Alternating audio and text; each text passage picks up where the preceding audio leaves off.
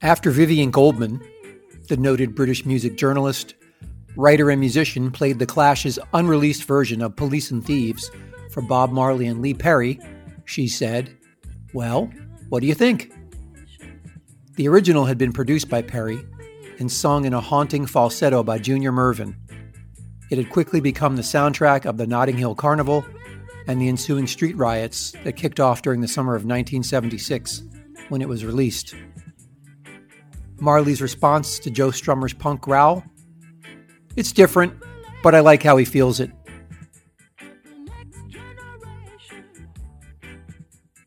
According to an essay in The Guardian in 2013, Murvin's version of the song captured a unique moment in time. It was, quote, "the perfect groove for a hot and sticky August bank holiday on the streets of West London. Eerily, the record had been pumping out of sound systems and shebeens in London W10 and W11 postcodes in the days and hours before the community tensions of the time erupted in an all-out battle between predominantly black youth and the predominantly white police on the streets of Ladbroke Grove. Everywhere you went for the following few weeks, parties, blues dances, and even university student unions, the tune was being rinsed out like it was the pick of the pops." Even though John Peel had been playing Murvin's version for months on his show, it was The Clash's version from their debut album in 1977 that would turn the song into a punk anthem. Murvin's first reaction upon hearing the cover version was, quote, "They have destroyed jaw work."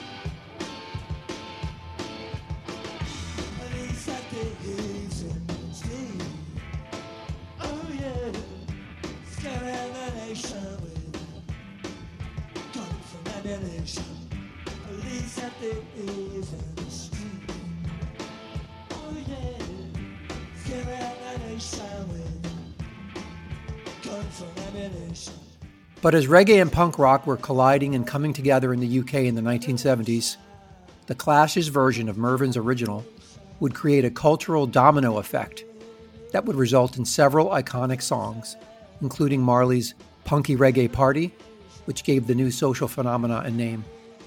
It was also to serve as a direct influence on a young, up-and-coming singer-songwriter named Declan McManus. He would later change his name to Elvis Costello and write the noir reggae song, Watching the Detectives. The song would in turn directly influence Madness, who credited Costello's darkly bracing track as the inspiration for their hit song, My Girl. Hi, I'm Mark Wasserman. Welcome to I Don't Like Reggae, I Love It, a special audio series of the Ska Boom podcast that focuses on the historical origins and impact of reggae on popular music that will explore the phenomena and cultural implications of cod reggae. Before I continue, I'm excited to announce that Fonz Music, F-O-N-Z Music, is now sponsoring the podcast. If you are a music fanatic like me, then you are passionate about playing and sharing the music you love through Spotify playlists. Fonz is a brand new way to listen to music on Spotify with others. The Fonz Coaster is a cutting-edge device that allows multiple people to participate in the same Spotify session. That means no more passing your phone around, switching speakers, or asking someone else to put on your favorite song. With the Fonz Coaster and app, all of that is taken care of. Just pick up a Fonz Coaster, link your Spotify account through the app, and start queuing and sharing your music. I wish I'd had a Fonz during long van rides on tour with my bandmates when we were arguing about what song to play next. For more info, visit fonzmusic.com and type in the promo code SKABOOM to receive $5 off your first order. As reggae became part of the musical landscape in the 70s, More established white pop and rock artists began to experiment with it. Soon, direct musical influences like dub effects, reggae-styled bass, and syncopated drums began to find their way into popular mainstream music. As more non-reggae artists began to appropriate the sound of reggae, and white audiences responded, this new Reggae de Blanc, as the Police called their second album, received a less than flattering name, Cod Reggae. It's a harsh but efficient way of describing reggae music reconfigured for a mass audience. But before we get started, you may be asking, what is Cod Reggae? The meaning of the word cod is thought to have originated in the 19th century and is almost exclusively a British term. Cod, in the sense of joke, hoax, leg pull, appears in the early 20th century and features in James Joyce's portrait of the artist as a young man. Quote, "Some fellows had drawn it there for a cod." Cod also functions as an adjective. Bernard Shares Slangwich quotes a politician on Irish TV News saying, quote, "That's a cod argument. Everyone knew what they were voting for." So by definition, cod reggae means faux, joke, or nonsense reggae. Now, Watching the Detectives inhabits an interesting space somewhere between rock and reggae. Is it a cod reggae song? Technically, I suppose so. But the music embraces 70s era reggae as best it can. Check out that killer bass line. And Costello has paired it with lyrics that are cinematic in scope. It's a song I've always loved, but never really understood until more recently. So let's dig into the story of Watching the Detectives, which remains one of Costello's most beloved. Turns out, the song was written during a 36-hour jag, while Costello was hopped up on caffeine and who knows what else. He had been listening to The Clash's first album, which he initially hated, but which grew on him the more he listened, particularly Police and Thieves. He said, quote, "I wrote it when I heard the first Clash record. I sort of locked myself in the flat I was living in and listened to their record over and over again through headphones. It was the new thing, and I wanted to know what this thing was about. Reggae was part of my teenage years as party music, but this was the more radical, political reggae. By the end of it, I thought, with the arrogance of youth, well, I can do better than this. So I just wrote the whole song. There was that reggae part of it going on, and I had grown up on all the American detective shows. We were trying to do these orchestral things, but all we could afford was a piano. The charm of the record is that it has this incredibly tough rhythm section, and then it's got these things that come from other places. There's a noir thing going through a lot of the songs in my catalog. This is just the first one." Costello provided more insight into the factors that led to him writing and recording the song during the Apple Music Essentials interview earlier this year. To be really honest, it was listening to the first Clash record when I first got it for a whole night.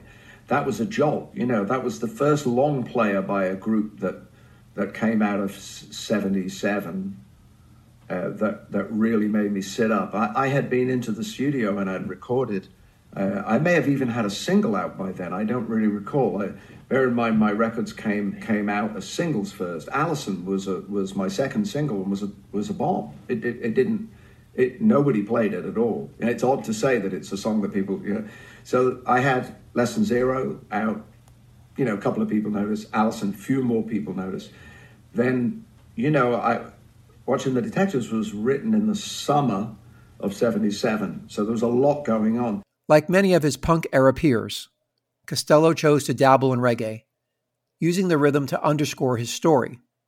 Unlike most of them, you get the impression that Costello wasn't really setting out to do a reggae song so much as he realized reggae was the only music that offered the space he needed to tell the story. And maybe he was feeling just a little bit competitive with The Clash. I'll admit that as much as I love the song and its reggae noir vibes, it's always been a mystery to me. The lyrics are sung so quickly, and there is so much wordplay, a Costello trademark, that I've always felt like I was missing key clues about what exactly is going on. Is he watching a detective show on TV with a woman? Or is he one of the characters? Or both?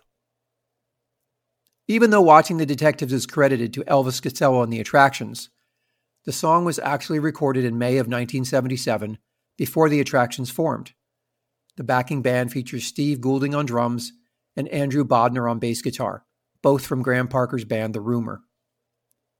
Tired of playing the same Costello songs from his debut album, My Aim Is True, over and over with various musicians who were auditioning for Costello's band, the trio decided to take on Watching the Detectives after listening to The Clash's debut album.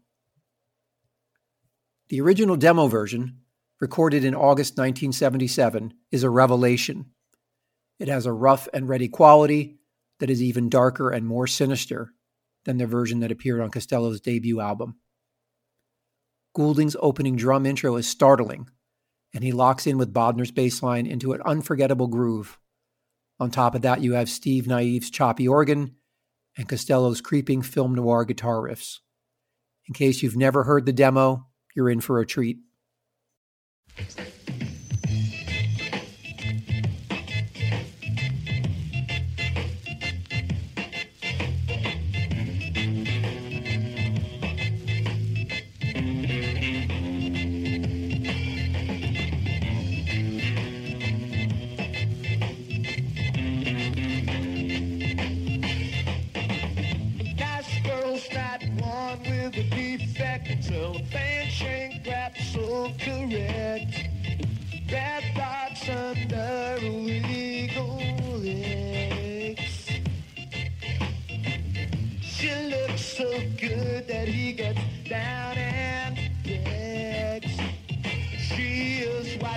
Detectives, ooh, he's so cute.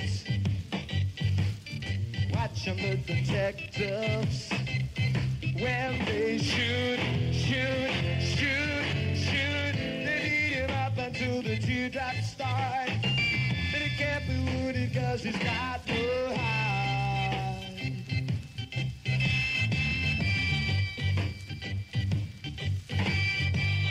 Blind shot of that jumping sign, visible shivers running down my spine. Got through baby taking off her clothes. Close up at a sign that says we never close. You snatch your chew and you match your cigarette. She pulls the eyes out with a face like a magnet. I don't know how much more of this I can say.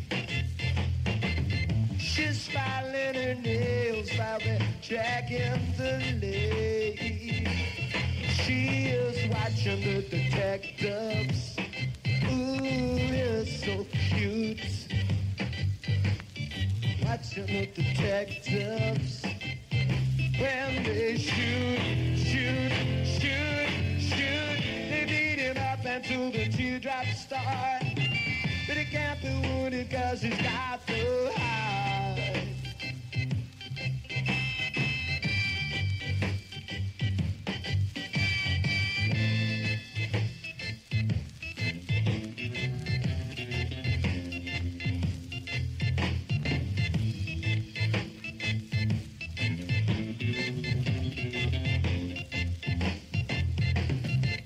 You think you're alone until you realize you're in it. Fear is here to stay, love is here by a visit. They got it instant justice when it's past the legal limit. Someone is scratching at the window. I wonder who is it. The detectives come to check if you belong to the parents who are ready to hear the worst about their daughter's disappearance. So it nearly took a miracle to get you to stay. It only took my little fingers to blow you away. Watching the detectives don't get cute. Watching the detectives, I get so angry when the teardrops start. But you can't be wounded 'cause you got no hide.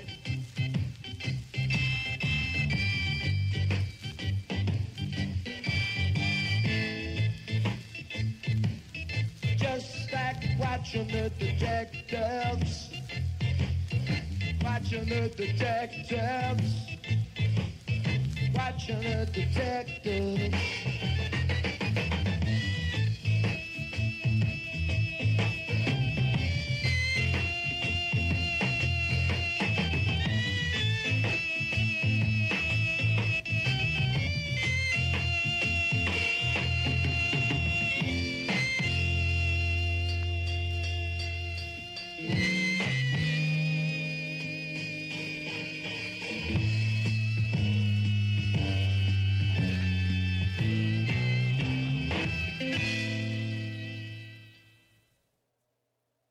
Of note, Naiv's keyboard overdubs were added later. According to an interview Costello did with Billboard magazine in 2018, quote, "When we did Watching the Detectives, it was the first record that Steve Naive played on. He was 19 years old, straight out of the Royal College, and we'd only just met. I said, 'This is about detectives. I want a piano thing that sounds like Bernard Herrmann.' And of course, he didn't know what I was talking about. So what you hear on the record is this galloping piano thing that rushes the beat, and it sounds like one of those sudden jarring gestures that Herrmann would use a lot. But we just had a battered upright in an 8-track studio."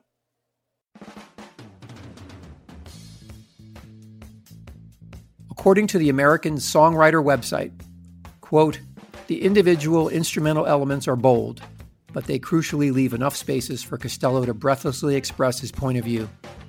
In addition, the inherent tension in the music mirrors the sexual frustration of the songs put upon protagonist, who can't get the attention of the object of his desire because he's too busy watching old films on TV." Thank you, American Songwriter website. Now I know what's going on. And as I suspected, in the stunning final verse, the perspective zigzags wildly between the movie and the romantically doomed couple watching it. The lines between fiction and reality becoming blurred. The girl's symbolic murder at the end of the song, "It only took my little fingers to blow you away," represents some breakdown between the couple. She's filing her nails while they're dragging the lake.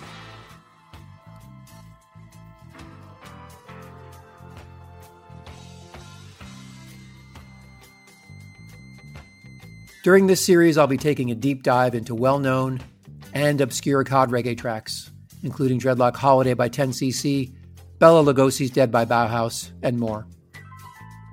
If you've listened and received some value from this episode, then please help support the podcast for as little as $3 per month on Patreon.